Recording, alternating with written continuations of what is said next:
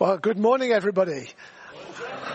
And yeah, we have, as Ian has already said, we have a lot of people away. We have a lot of visitors. So if you're a visitor, welcome. I hope you have enjoyed yourself so far, and I hope that continues. So this morning, I'm going to be speaking out of Isaiah chapter 43. There's one particular verse that I felt God highlight to me, but we're going to talk around the passage, but we're going to home in on that one verse. So without further ado, I'm going to start to read the passage. So if you want to turn to it, you can. It's Isaiah chapter 43, verses 16 to 21. Give you a moment to find that on your analog device or your digital device. Thus says the Lord, who makes a way in the sea, a path through the mighty waters, who brings forth the chariot and the horse, the army and the warrior. They lie down, they cannot rise, they're extinguished, quenched like a wick. Remember not the former things, nor consider the things of old. Behold, I am doing a new thing. Now it springs forth. Do you not perceive it? I'll make a way in the wilderness and rivers in the desert. The wild beasts will honor me, the jackals and the ostriches, for I give water in the wilderness, rivers in the desert, to give drink to my chosen people, the people who I formed for myself, that they might declare my praise. And my key verse, it's a slightly strange one here, is, behold, I'm doing a new thing. Now it springs up. Do you not perceive it? And this question, which is probably a slightly rhetorical question, but my question was, actually, how do we perceive what God's doing? Is the answer, do you perceive it? Yes. Or do you perceive it? Maybe, or no idea. And just to illustrate that, in the well-known story in Luke chapter 24 of the disciples on the road to Emmaus, they had just seen or been around for the greatest miracle of all time, namely the resurrection of Jesus from the dead, but they didn't perceive what was going on. They were still back in 3 days before the day of the crucifixion. And it took Jesus to meet with them, to walk along the road with them, and to explain all of the things that had been pointing towards that moment that had been written about him in the past. And that's a little bit of a picture of actually how we start to perceive what God's doing. We have to have an encounter with him. We have to listen to him. We have to have him explain to us what he's doing, and then that will change it. So one of the responses to this was, well, surely everything has been told by the prophets. Amos says, for the Lord God does nothing without revealing his secrets to his servants, the prophets. Does that actually help? Sometimes, and sometimes not. At the beginning of this month, I decided I was going to read through Matthew's Gospel. And as I was reading the first few chapters, as you know, this is the account of Jesus' birth. Well, first of all, there's lots of genealogy. Then there's the account of Jesus' birth. And Matthew keeps referring back to the Old Testament prophets. And I've never seen it quite like this before, but I don't know whether you like to read or to watch films of the classic detective fiction, Hercule Poirot, Miss Marple, Peter Wimsey, whatever. And there's always this point at the end of the story where all of the characters and all the cast are gathered, usually in the drawing room of the big house, when the detective explains what all of the clues were that have been put all the way through the story so that you can start to make sense and to start to understand. And if you read that book again or you watch the film again, it's like every single one of those clues is highlighted in flashing lights and in bold colour. But you never saw it the first time. And that was the sort of experience I felt as I was reading through Matthew's gospel. And Matthew says, well, this was done to fulfill this, that he should be born in Bethlehem, that he should live in Nazareth, that he should go down to Egypt, that there would be the massacre of the innocents. All of these things. But actually, if you read the Old Testament, you would never have predicted it. You would never have actually figured out what's going on, because actually it can be a little bit hidden. So yes, God does reveal everything to the prophets. But sometimes it can be a little bit cryptic, and we might need a little bit of help understanding. So what does our passage say? Because if there's a question in the passage, then usually the answer is going to be found there too. Well, let's just work through some of the verses around my key verse. So verses 16 and 17, it's rather poetic language, but it talks about the crossing of the Red Sea and the destruction of the Egyptians, which was one of the key moments of God's power and of deliverance that the people of Israel experienced as they came out of Egypt, as they started their wandering in the wilderness for 40 years. And it's a thing that comes back time and time again, when God is wanting, particularly in the Old Testament, when God is wanting to talk about his power and his deliverance. So why do we listen to the old stories like that? Well, it builds testimony, it builds faith. Testimonies of what God has done build faith. And over the last few weeks, we've had a couple of occasions where we had people come with testimonies of God healing, either in them or in a close friend. And on both occasions, we've then had ministry time, and God's been ministering to bring healing. Now, I haven't actually heard the stories of what he's done, because actually we can be very bad about testimony. And for years, we as elders have been saying, we just need to hear more testimonies of what God's doing among us. But can we get people to come? No, because all of us think, well, it's only my story. It's not very significant. It's very little. Nobody's going to be interested. For many of us, we can be very British about it. We know that we have people from the nations. If you're from the other nations, you don't need to be British about that. You can come with your testimonies. We want to learn from you.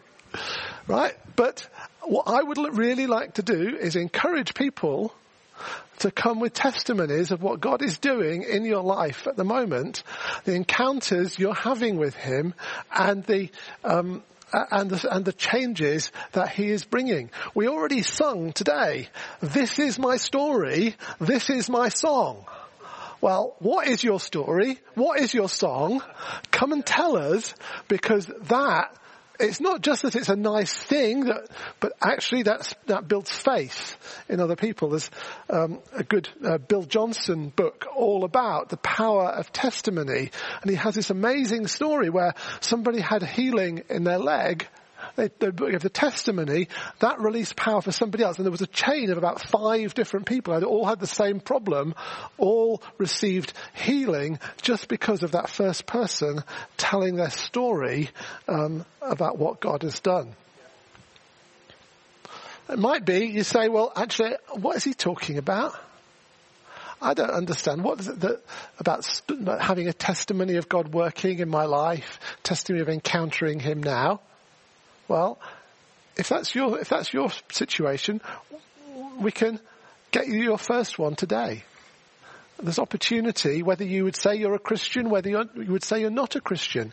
God wants to encounter everybody here, and he wants to show how much he loves you. He wants to bring change in your life. He wants to bring deliverance, like the story we had of the Egyptians being cast into the sea as they were chasing God's people. God wants to bring you a story. He wants to bring you a song. He wants to bring you testimony. So, my question there, how has he brought victory to you? But then it's quite strange as you read it. You have all these stories of long ago, and then it says, don't think about the things of long ago. Well, why did you just tell me about them then? Well, it can be very easy to get locked into, well, God did all this stuff in the past. He's not working in me now. Or we hear about what he's doing in other countries or in other cities or in other times. And we can focus on that. We can also focus on lots of other things. There can be the mundane things of our daily life or even of our church life. We can be so hooked on where do the kids go this week, or is there going to be space to park my car, or we haven't got coffee, what's going to go on? All these things where we can miss the presence of God because we're so hooked on all of the things that go on around it. So it's so easy to be distracted that we almost miss what God's doing. I don't like this song, or it's too loud, or it's too quiet, or I don't know the tune, or the person singing next to me is out of tune. Well, if you're sitting next to me, well, that'll definitely be the case. Don't be distracted by those things. Those things are just peripheral. And don't think about the stories of the past. Now, I grew up in the Church of England. And there was this set of phrases that would often happen. It was, as it was in the beginning, is now and ever shall be, world without end, amen. Now, that's actually supposed to be talking about the unchanging nature of God. But actually it felt like it was the unchanging nature of everything that went on. And everything was the same from week to week to week to year to year to year. God is doing a new thing. Let's not just get stuck. We can laugh at that, but we equally well have our own ways of doing things that can be turned into rituals, that can turn into obsessions, that we must always sit in the same place and we've got to finish on time and we've got to do this and we've got to do that. Let's embrace the new thing that God is doing. So let's skip over our key verse and go on to the last bit that talks about what God is actually doing. And this ties in very much with lots of the things we've been hearing over the last few weeks. That God will bring water in the wilderness, rivers in the desert, and we hear the jackals and the ostriches. Now, if you look through the Bible, jackals and ostriches are always symbols of desolation and of abandonment. When the cities that are stop being inhabited, they are the wild animals that come in and inhabit.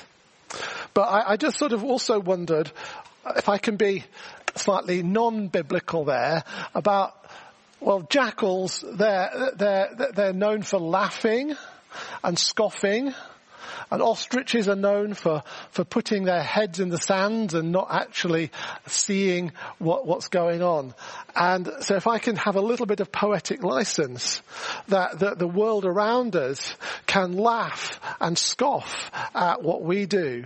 They can put their heads in the sand and not observe what is going on spiritually. But actually, as we have an encounter with God, we can see the desert having water brought into it. We can see rivers flowing. We can see the purposes of God spring up.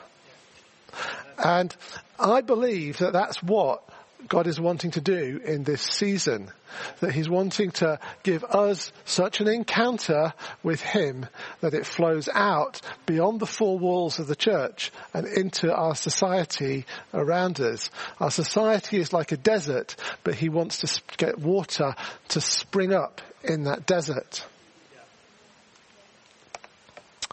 I want to just go on to this a little bit further.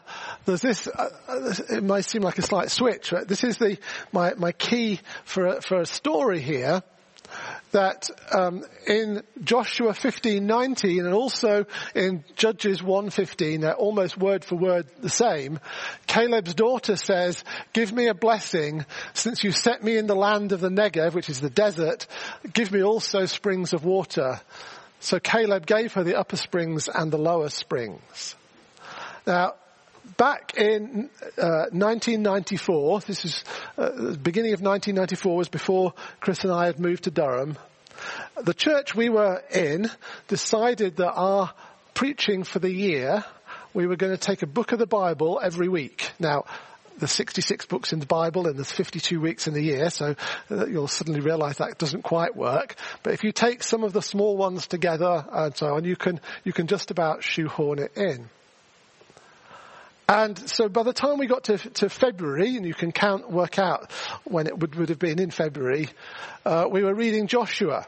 And as I read Joshua, and this passage just leapt out at me. And I felt it was a word for the church that God was going to, we were spiritually dry and God wanted to pour out water. I didn't actually do very much with it, so we had the sermon. The next week we were reading Judges, and it's like, oh, we got this passage again. So that time I then brought this word as a prophetic word the following Sunday. This was in February 1994. A couple of weeks later, 2 or 3 weeks later, we were called up to a midweek meeting. So we were in a church plant in the Midlands, and we were called to the main church, the mother church, and that meant we had to cancel our midweek meeting. And I was like, "This is we're supposed to be building something here. Why are we having to go back up there?" And then we had.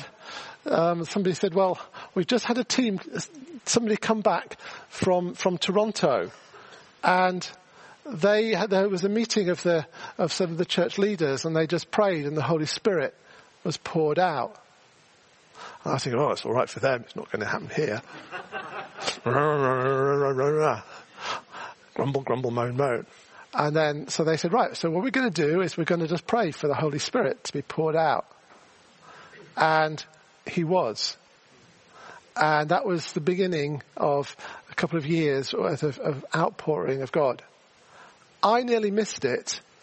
I almost didn't perceive it because I was so caught up in the things that I thought God was wanting me to do, but namely be part of a church plant, that I had a bad attitude and I could have missed it. We're all vulnerable to actually be focusing on the old things so that we might miss the new things. So what's God doing among us? Well, I've gathered together some of the prophetic words. So the first three are ones that we've heard time and time again.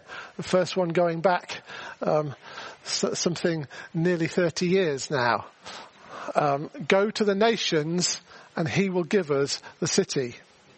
We've gone to the nations. Alan and a team are currently out in India. We've already heard Keith's going to be in Mexico shortly. We have the Webb family out in Africa, and there are multiple teams that have been out and are going out. We're going to the nations. We haven't yet seen the full fruition of that he will give us Durham. But in order for him to give us Durham, we actually need to get out of the four walls of this building and encounter him and take what we find and go out. The second one this is from Mark DuPont from a few years ago, that it was a mining picture, that we were like mining, but as we were hacking away at the rock, there was going to be a river of gold. And that really spoke to me, and I think we are beginning to see a river of gold come among us. That's supposed to represent the presence of God. And there was another picture which Lindsay reminded us of a couple of weeks ago, of a throne half in and half out of the building, signifying that God was going to be resting among us, but not just in the church, but out in the world around us.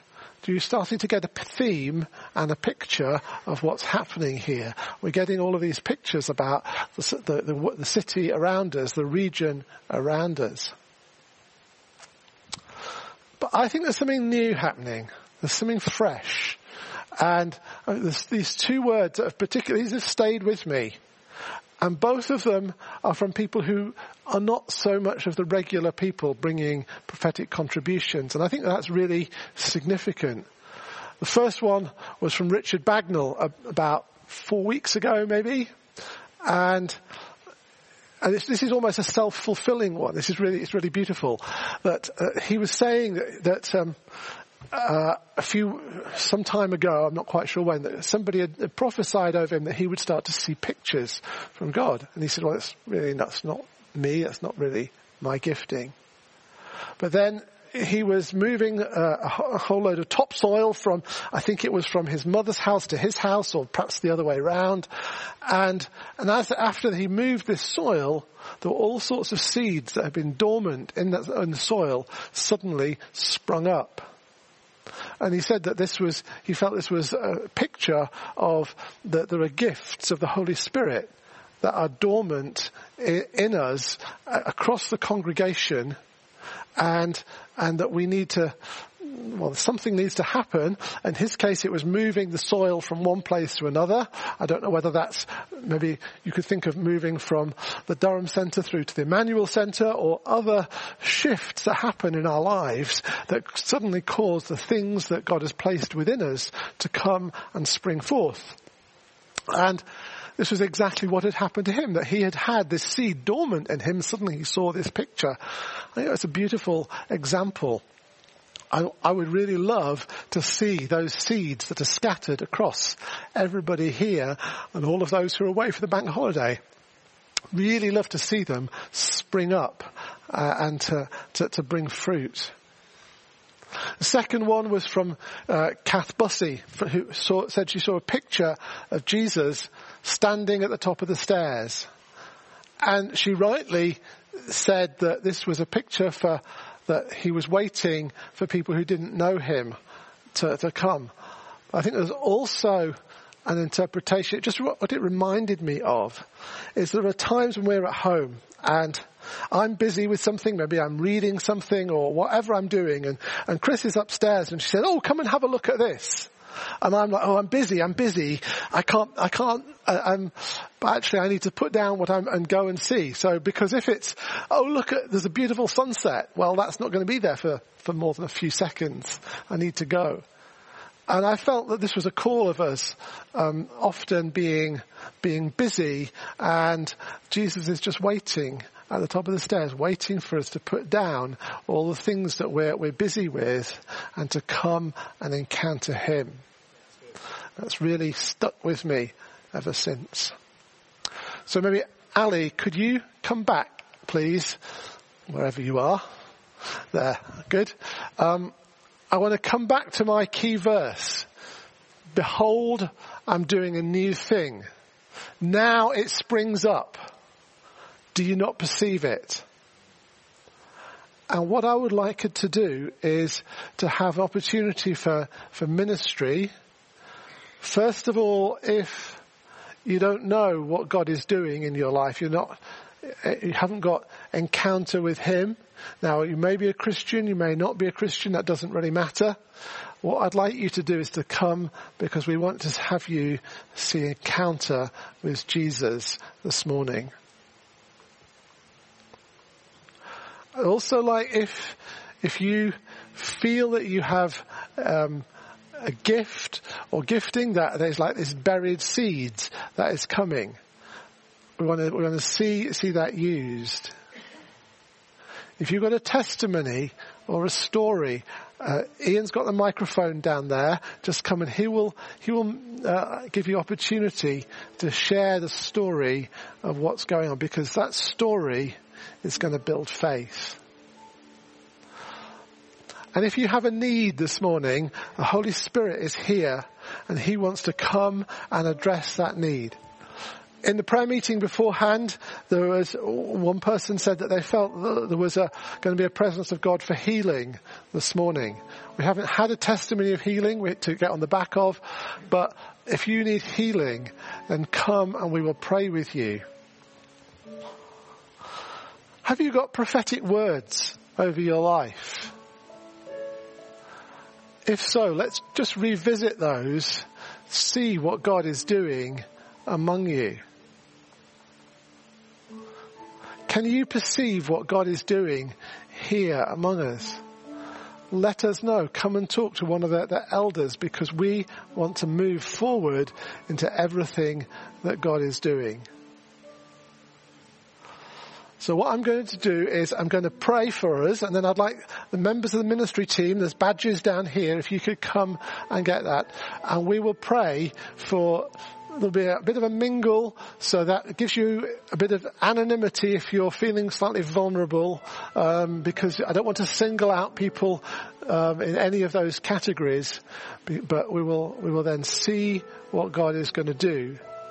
Because I believe that as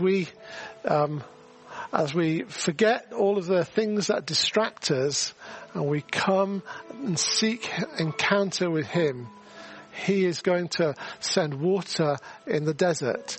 He's going to bring life where we were feeling that there wasn't life. And He wants to encounter everyone. So Holy Spirit, we ask that you come now with your presence. Lord, I want to pray for my brothers and sisters, Lord, that we would all of us be having an encounter with you. Lord, I pray for where there are blockages or barriers that seem to prevent us from moving close to you. Also, I want to pray for all of those gifts that you have poured out among us, but which are sort of sitting dormant in the soil. Lord, I pray that as you pour water, these will spring up, and you will help us to perceive what it is you're doing among us. Amen.